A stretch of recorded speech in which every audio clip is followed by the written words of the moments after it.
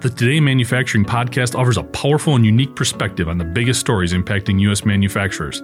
Anna Wells, David Manti, and Jeff Ranke apply their experience as editors of industry-leading brands Manufacturing.net and Industrial Equipment News in providing in-depth analysis of the latest headlines. Their insight, along with a mix of humor and human interest, makes Today in Manufacturing a go-to source. Keep pace with supply chain challenges, electric vehicle developments, labor struggles, robotics, and more by listening, downloading, and subscribing to the Today in Manufacturing podcast.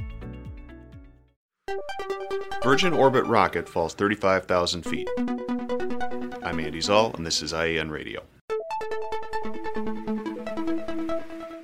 Billionaire Richard Branson's satellite launch business is one step closer to a live test flight after sending its launch vehicle plummeting into the California desert this week. Like its sister spaceflight company, Virgin Galactic, Virgin Orbit hopes to reduce costs by launching its rockets and small satellite payloads from an airborne jet. During this week's drop test, the company's modified 747, known as Cosmic Girl, ascended to roughly 35,000 feet and successfully released a Launch 1 rocket equipped with water and antifreeze, which simulated the fuel it would carry during the real thing. Because the test was designed to test only the release of the rocket, Virgin Orbit didn't care all that much what happened to it afterward, a harrowing descent and crash at Edwards Air Force Base. The 747 and the Launch 1 rocket went through previous flight and ground tests respectively, and the company says it's now ready for a series of final checks before a flight test with a functioning rocket.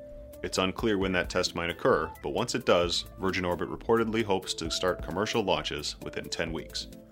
I'm Andy Zoll, and this is IAN Radio.